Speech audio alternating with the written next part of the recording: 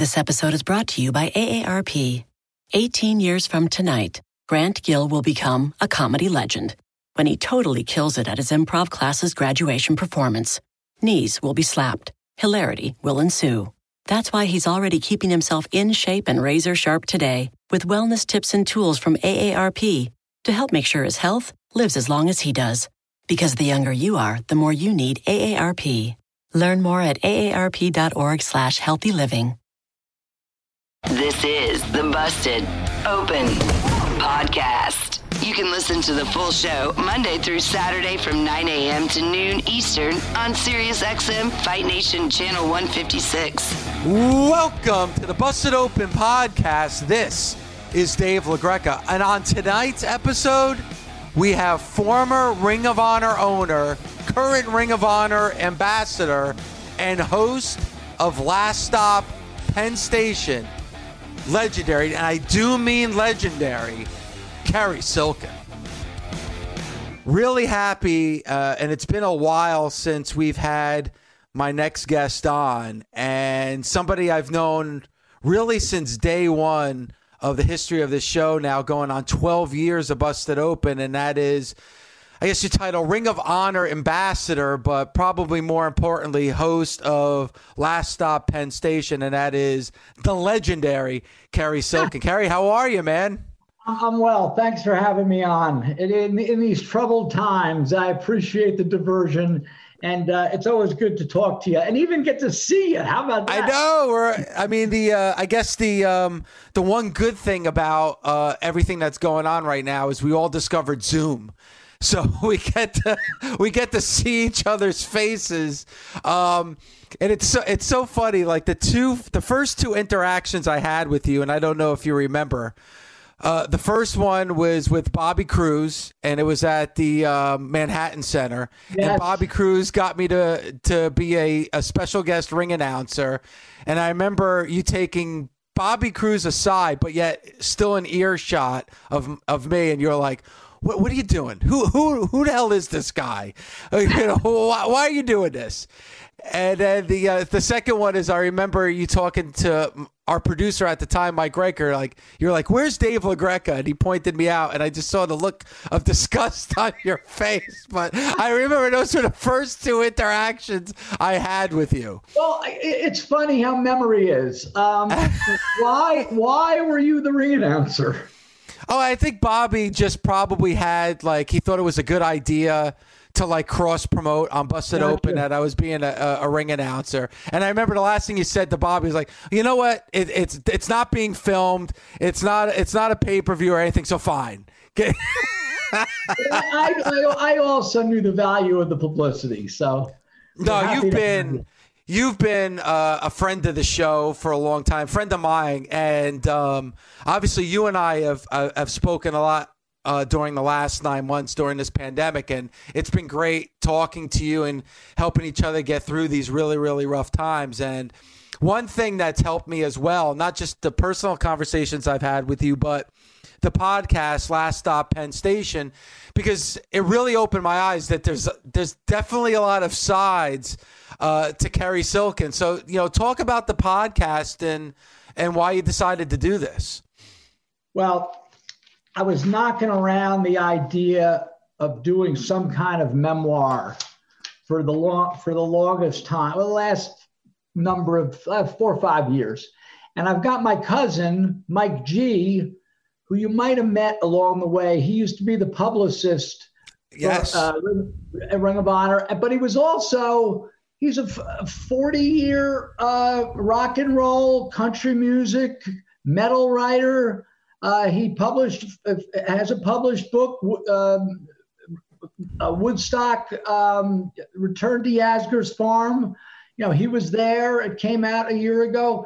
So Mike's got the credentials, and so I accumulated notes since like 2015. And we're not just talking about Ring of Honor. We're talking about my years leading up to Ring of Honor, my years, I graduated high school in 1974. Jesus makes you sound so damn old. But so we're talking about, that era, I went down a dark road for a long time with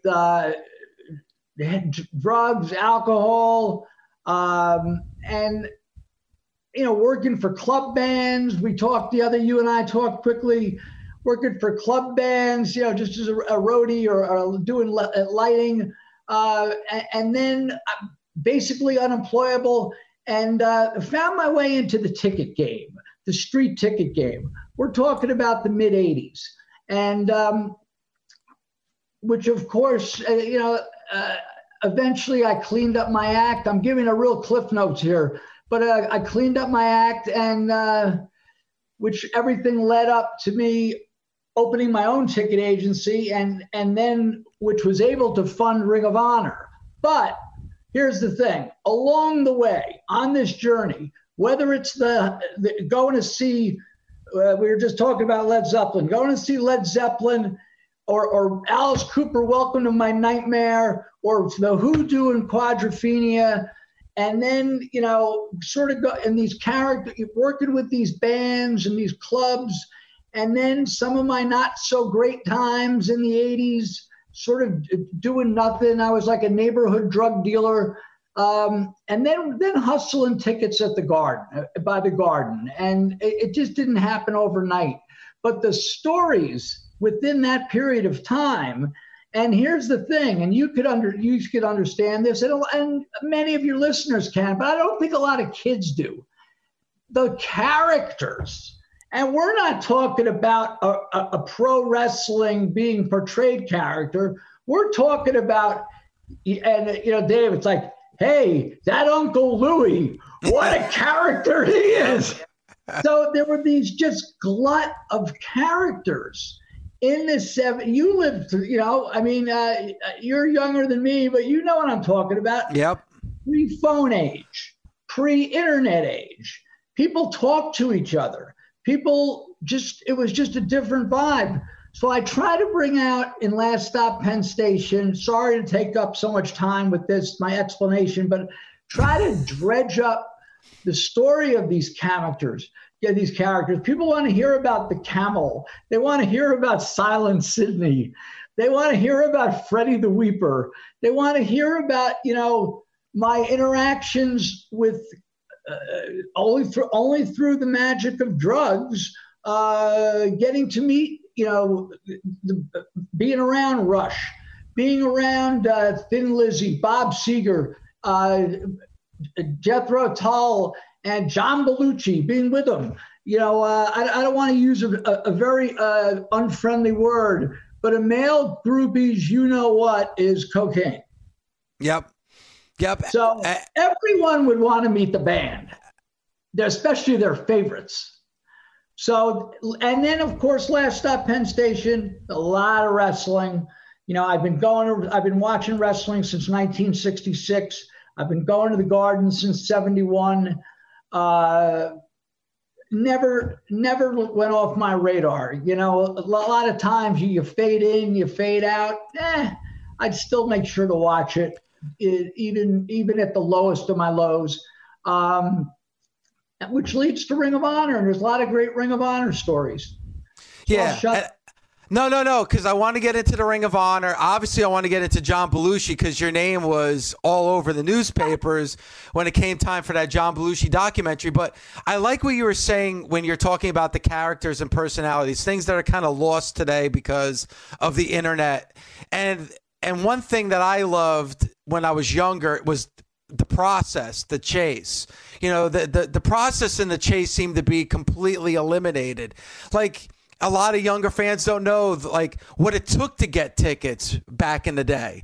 It wasn't as easy as typing in in a search engine on your computer. There was trying to find that ticket broker or waiting online at the venue overnight. Online at Ticketrons or Ticketmasters in your day, or maybe even at the Garden or Radio City or somewhere. Absolutely. Standing for hours on end. I remember seeing Deep Purple and at the Capitol Theater in Passaic, staying overnight to get the tickets. Well into even into the 90s. I mean, that's how the only way you were able to get tickets. You had to. it wasn't who had the most money. It was who could outlast everybody else. Who was the one that was able on a February Tuesday night, go through the cold and sleep overnight in order to stay online to get the tickets. And it sounds crazy now. And even at the time, I knew it was crazy, but you had to get that ticket, which made you enjoy that show even more. Right. And by doing that, you're at least paying face value. Yes, you're paying, and at that stage of life, you're not worried about time as much. Let's go party and wait for those Deep Purple tickets on that horrible side road next to the Capitol. I know exactly. And to boot, you're fighting with the other guys like diggers, like they're called diggers, that the professional ticket, the guys that would pay. That's how I got started. I didn't get started as a scalper. I got started as a digger. A digger is a guy. Let's make sure we pronounce this right. Digger, a digger. So a digger is a guy you could pay to stand online all night to procure the maximum amount of tickets. For example, at that Deep Purple show, I guarantee you there were diggers on that line. There definitely was. And you knew who they were, too. The perfect digger would be like a trained monkey or a trained dog who could just go up to the window with the microphone, go, I got 18 Purple tickets. Give me the best, please. But the process, forgetting the scalping aspect, the process, it was just so different. And you've been blessed. We'd all like to be younger, but I think you've been blessed, and I've been blessed to come out of a different era that just has shown us.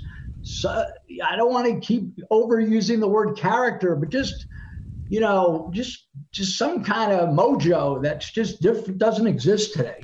Yeah, and I'm hoping, and you and I have had this conversation as well. Like, I'm hoping once we get through the pandemic that fans are going to appreciate the live performance a lot more. And like, we'll get into wrestling because I think it suffered in wrestling, but even more so in music. Like, I have gone to see shows at the Garden where I'm told to sit down. Like, like, sit down. You're like, what? I'm at a concert and you're telling me. It's a rock and roll show. What's yes. wrong? Yeah, but because you're getting people that probably were, got it through a corporation or through their job or, had the $250 to pay for a ticket to get their seat. And like, when you've gone through the sacrifice in order to get a ticket, you're there, you're going to party. Plus, I also think that the live music scene has aged. You're not getting the young consumer anymore. You're getting the much older consumer that just wants to get in and get out and doesn't want to stay at the venue and have a party and celebrate the band that they're going to see. No, those days are long gone. Do you remember the era? We'll bring it into, it certainly was 80s, 90s, when any concert you went to, you went to a number of Garden shows, right? Yes. But like every concert, there was like a scene. Were you old enough to like go there? I'm not talking about Deadheads with, camped out. I'm talking about just action and activity, and the bars jammed and the streets jammed. Now, if you went to see even a hard rock, when they come back, we're just going to use Elton John or Billy Joel, which is not hard rock, but it's rock and roll. Bruce Springsteen, say, at the Garden in 2017, you look like you're walking on an average night, like you were just taking the train back to Jersey. Yep. You know what I'm saying? But if you'd have went to Springsteen in 1990 or 1998 even, it was like activity. Am I describing it accurately? Yeah, you are. The closest thing, and I will give this band credit and their fan base credit, in 2019, just before the pandemic, I saw Iron Maiden in Brooklyn, and every bar around Barclays was playing Maiden music, and everybody had their Maiden shirts on, and like, it was a party in every bar around that.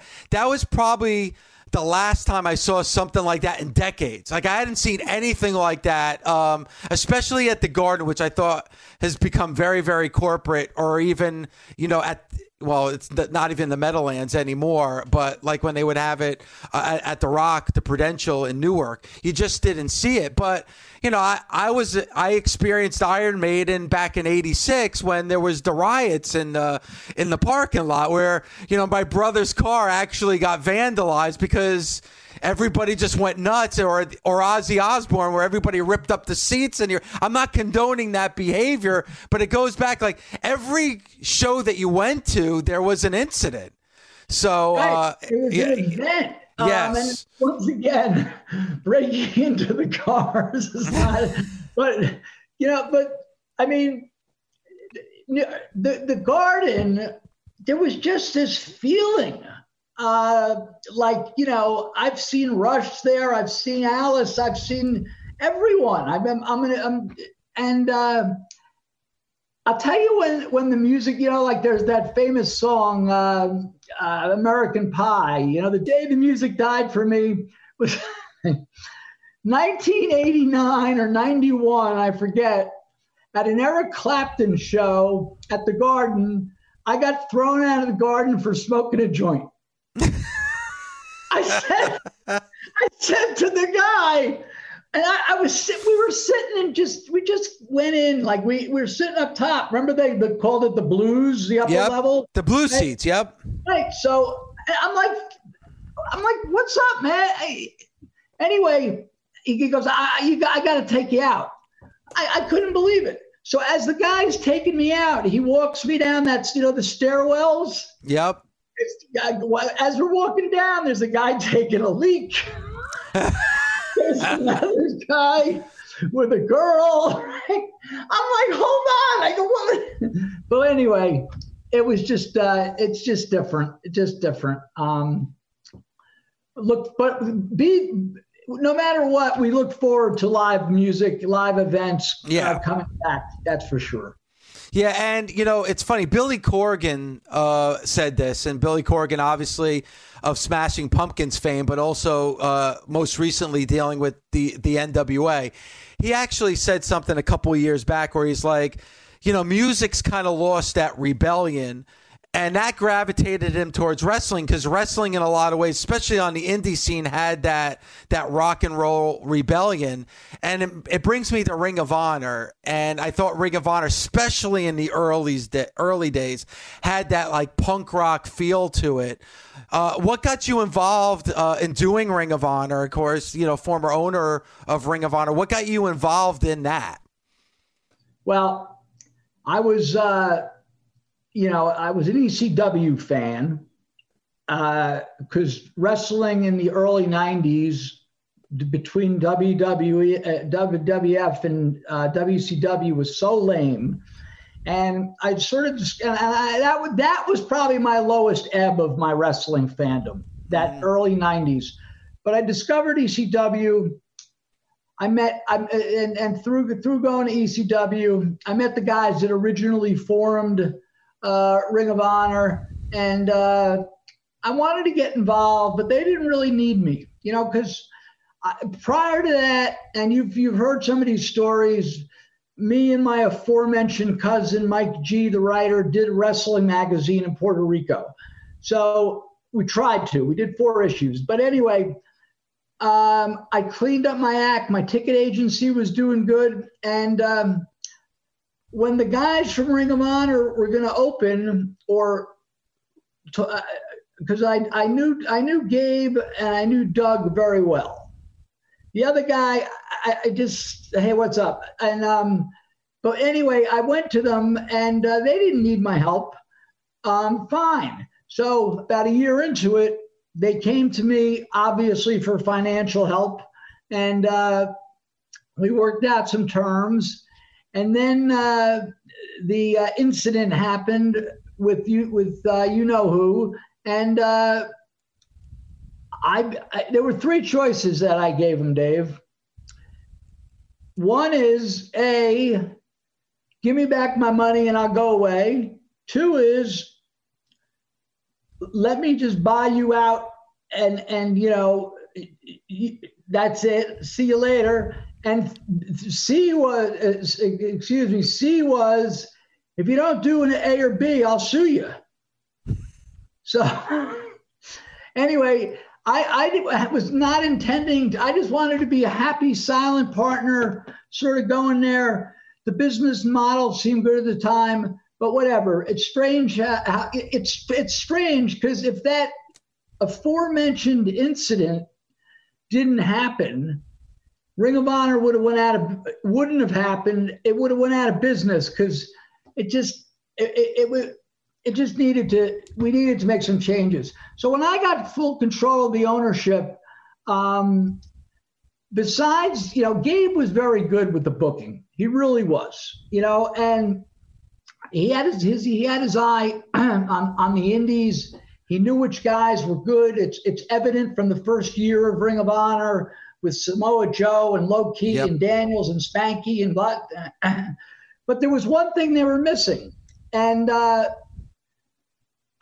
soon as I got involved, within a few months, I started instituting, rudimentary ring lighting. And the metal boards, I was watching Raw one night, and I noticed that they had like the guardrails were not guardrails; they were black at the time. And I'm like, wow, I hate those bicycle rails. We've been looking at them at WCW pay-per-views for the last 40 years, or either they had nothing or that they went.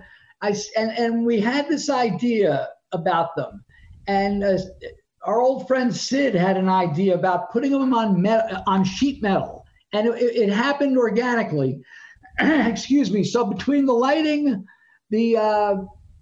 and at first Gabe was like, "Oh, Carrie," and he's a rock and roll guy, loves Slayer, loves this, loves that. So he's like, "Carrie, we don't need the lights." He goes, "We're just in." I go, "You're going to like it." And so what happened with my era of Ring of Honor, it became a show.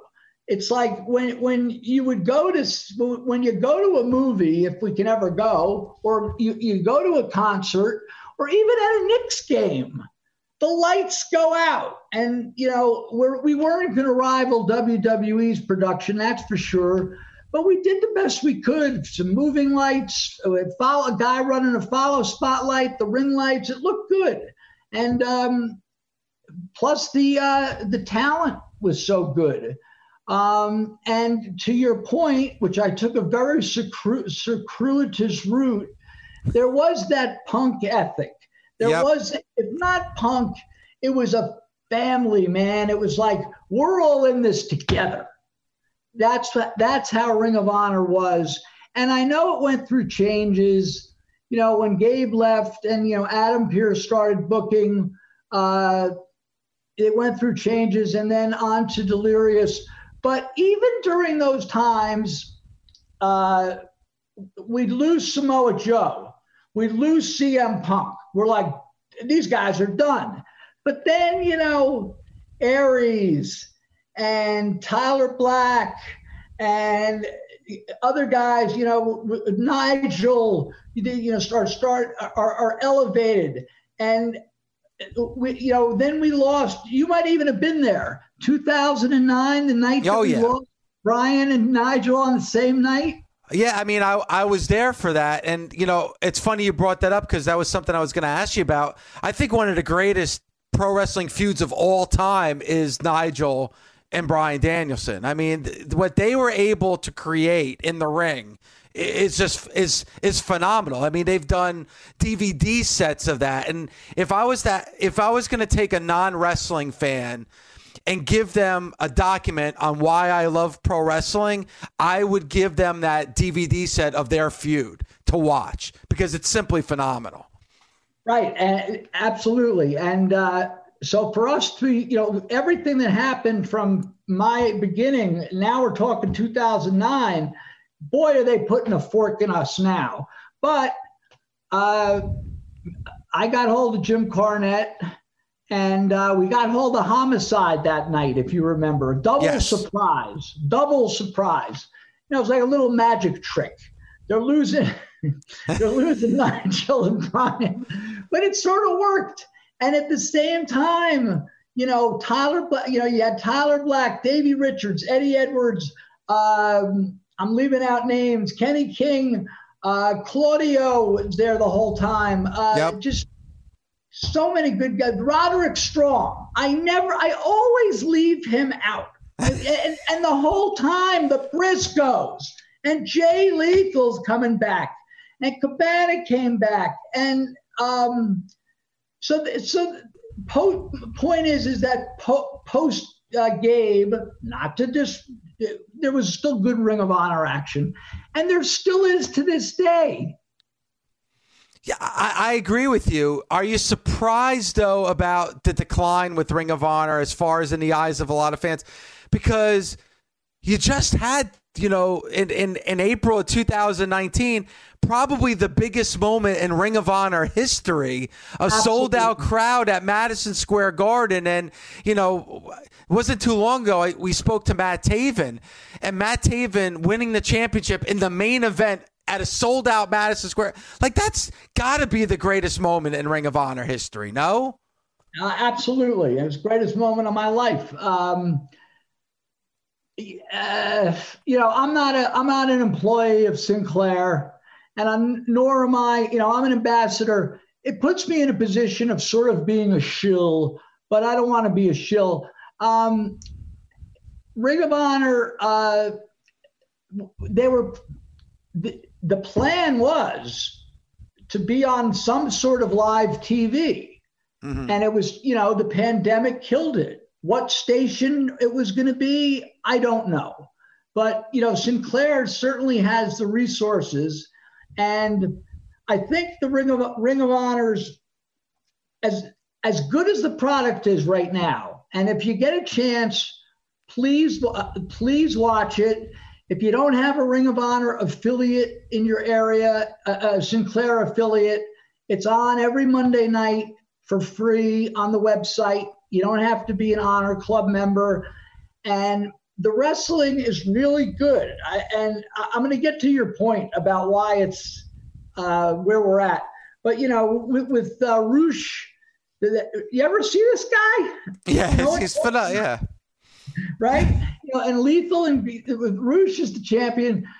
He's been, Brody King's been one of his menaces. PCO. You got Lethal and Gresham as the tag team champions. You still got the Briscoes, like it was 2006, if not better. And Gresham also has the TV belt. And there's other guys. I mean, Danhausen has yet to be seen. Dalton Castle, EC3. I don't want to go down the whole list. Tracy Williams, Shane Taylor. There's some really good talent. The only problem, and hopefully this will be remedied, is getting on live TV. That's it. Yeah, and I think if that were to happen, I think that would be angry at me for saying this, because that's what they want to do. Yeah, and it makes sense because you need it, but also too, there's ways to get the product. Right now, streaming is very, very popular. Like the old school ratings and all that stuff, that's kind of out the window. Like streaming is big. I watch Ring of Honor on my Roku. There's a Roku channel for Ring of Honor. Like you said, every Monday night is a new show. So like on the website, and there are a lot of Sinclair affiliates out there, but I just think grabbing people's attention is the thing that you need to do. It's the best product that nobody is vested in at the moment.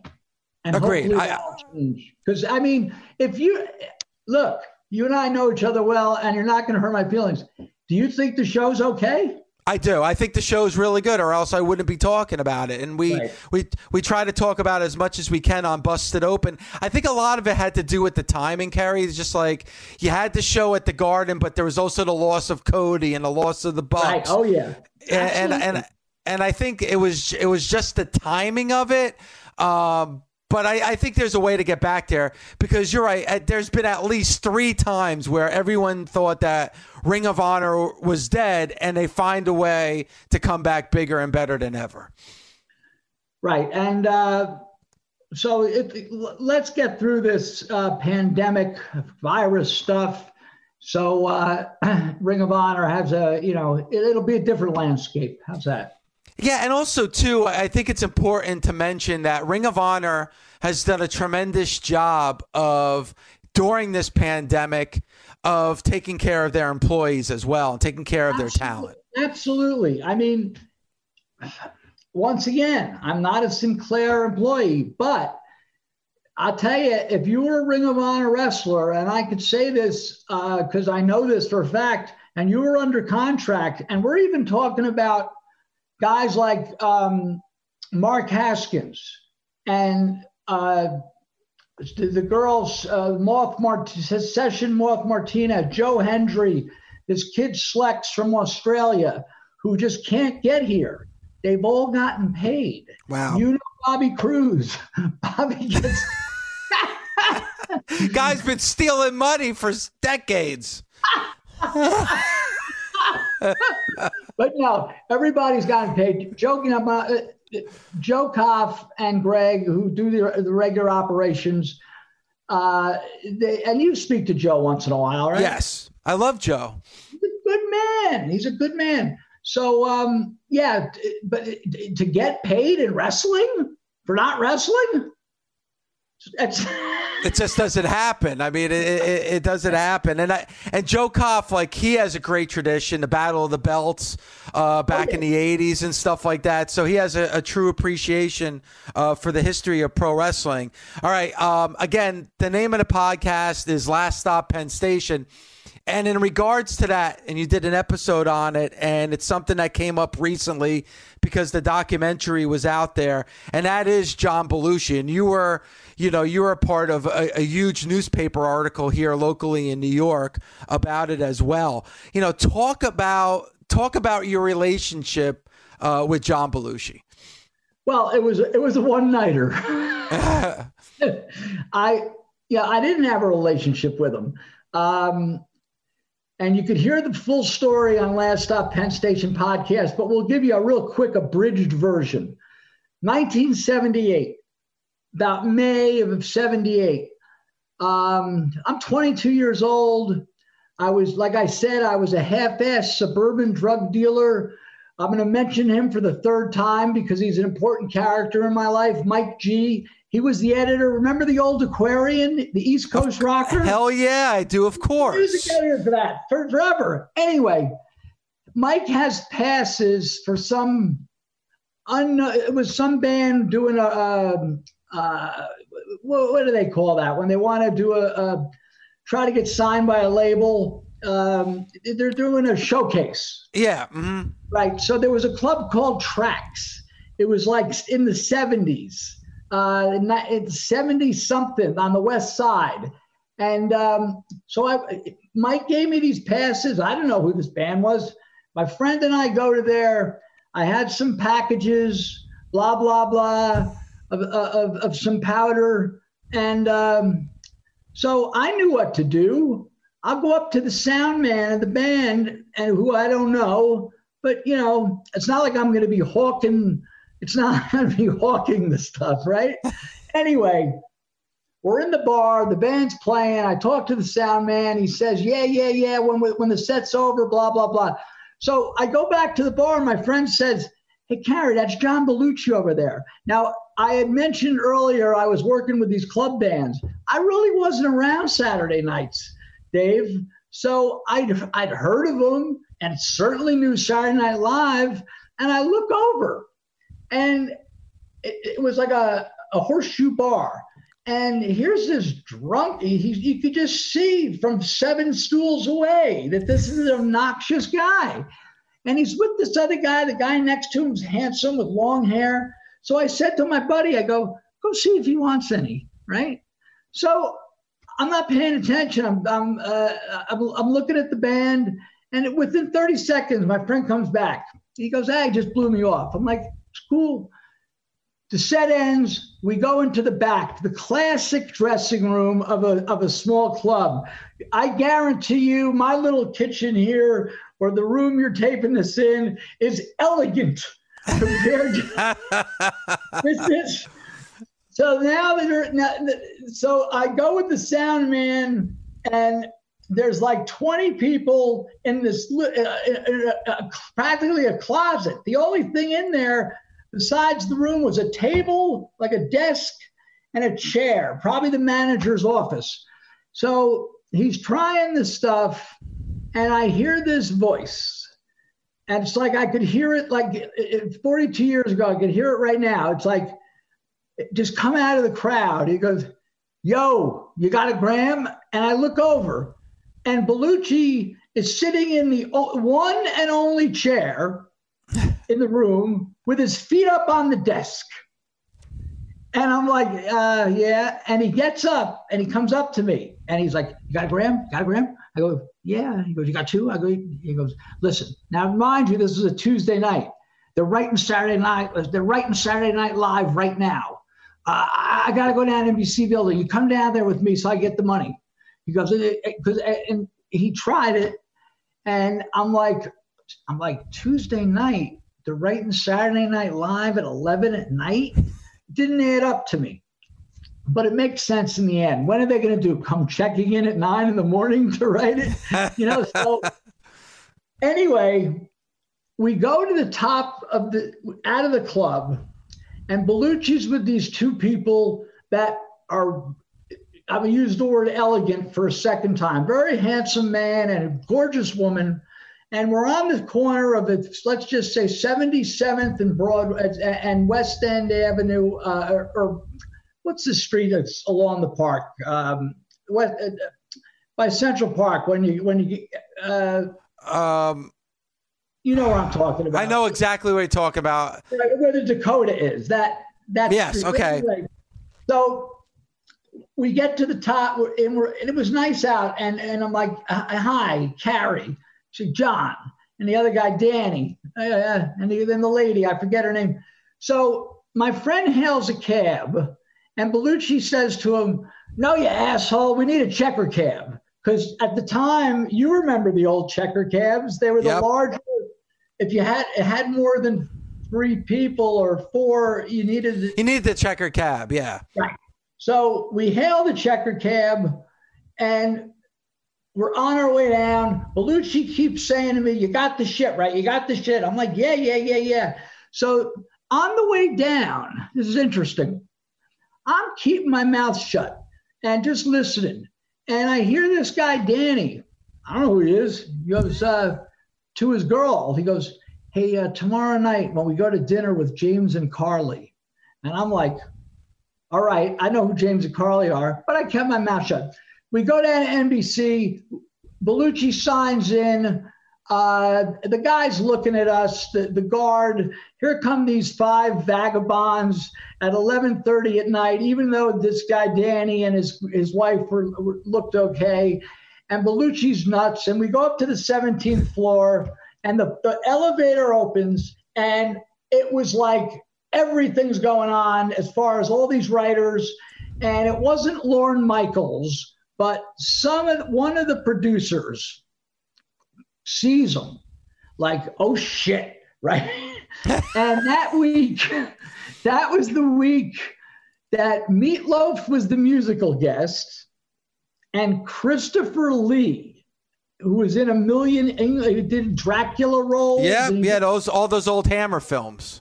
And he did some serious, tried to Shakespeare. Yeah. He was the guest host.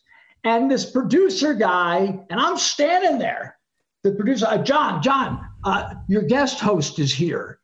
And there's Christopher Lee. Now, if you could picture a guy wearing like a $10,000 suit, and, Belushi's got a Rolling Stones t-shirt on that's stained, and Christopher Lee's tall, and he had the hair and the beard and every hair, and it's like Bellucci's like, hi. And he shakes everyone's hand. And I remember I was the last hand. I'm looking at this guy. And Bellucci's like, come on. And he brings us in his office. I give him the stuff.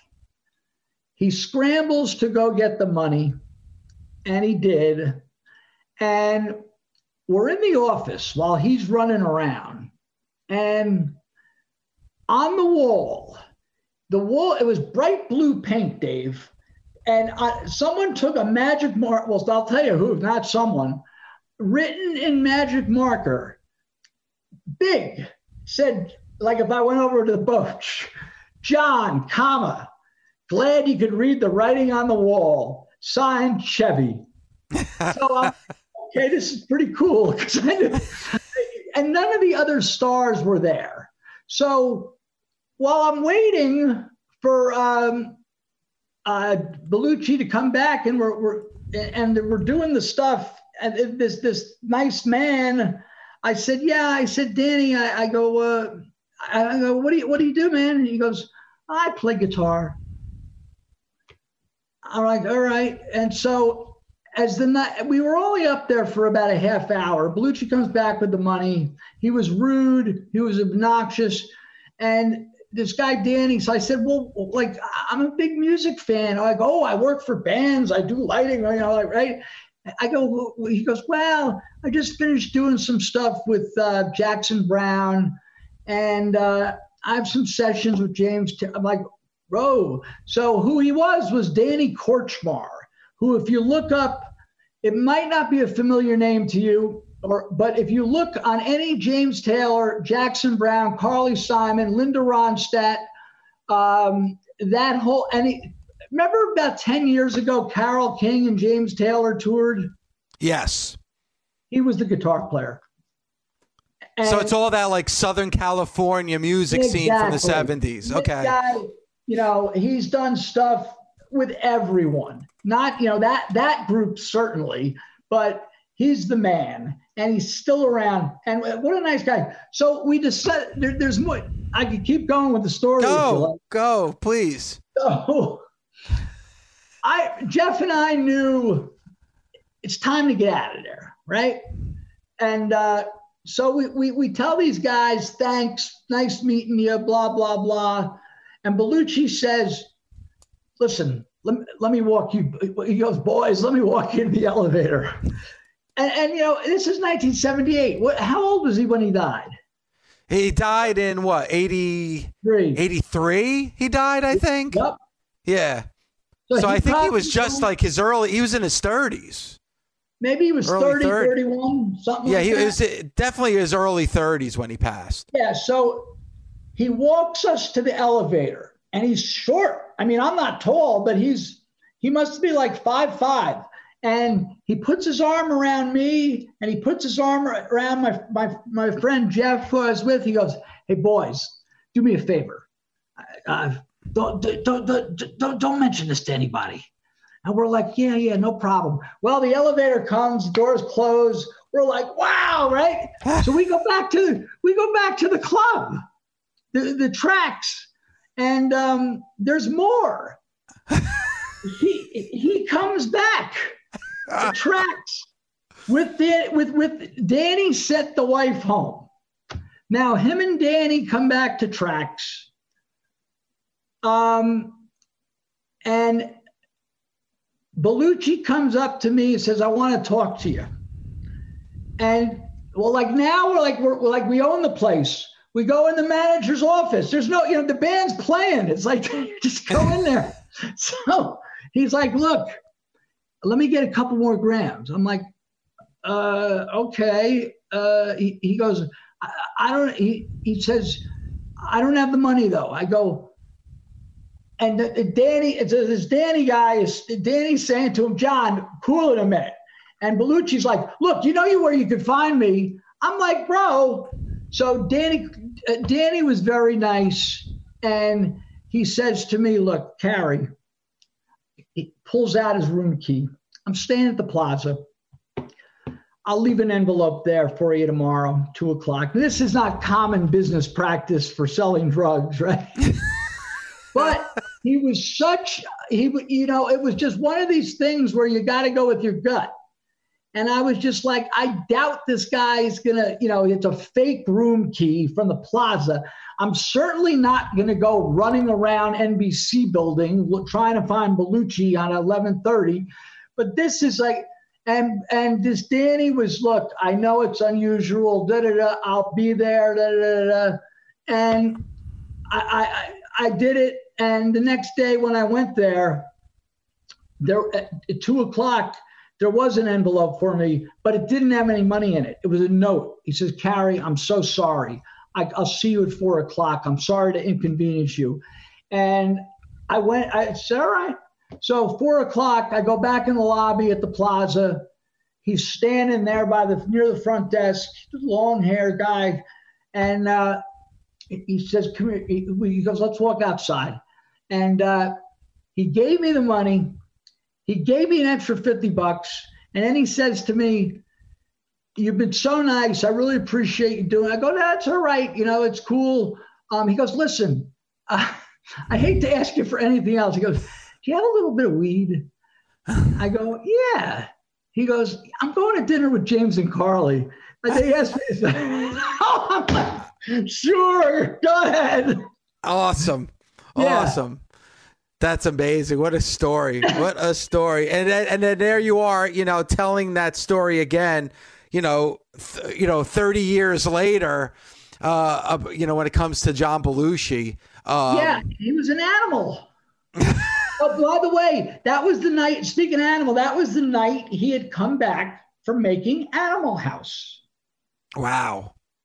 As I further learned after talking to Danny the next day, I was like, how the fuck did you hook up with him?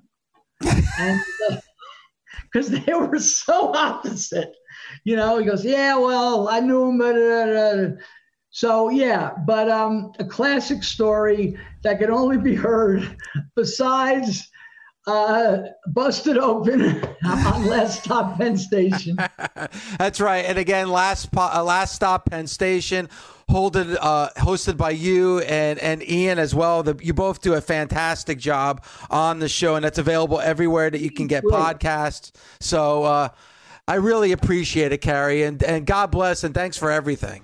You're welcome. Thanks for having me on. Thanks for listening. Catch us Monday through Saturday on Busted Open from 9 a.m. to noon Eastern on SiriusXM, Fight Nation Channel 156. The Busted Open Podcast. The longest field goal ever attempted is 76 yards. The longest field goal ever missed? Also 76 yards. Why bring this up? Because knowing your limits matters, both when you're kicking a field goal and when you gamble. Betting more than you're comfortable with is like trying a 70-yard field goal. It probably won't go well.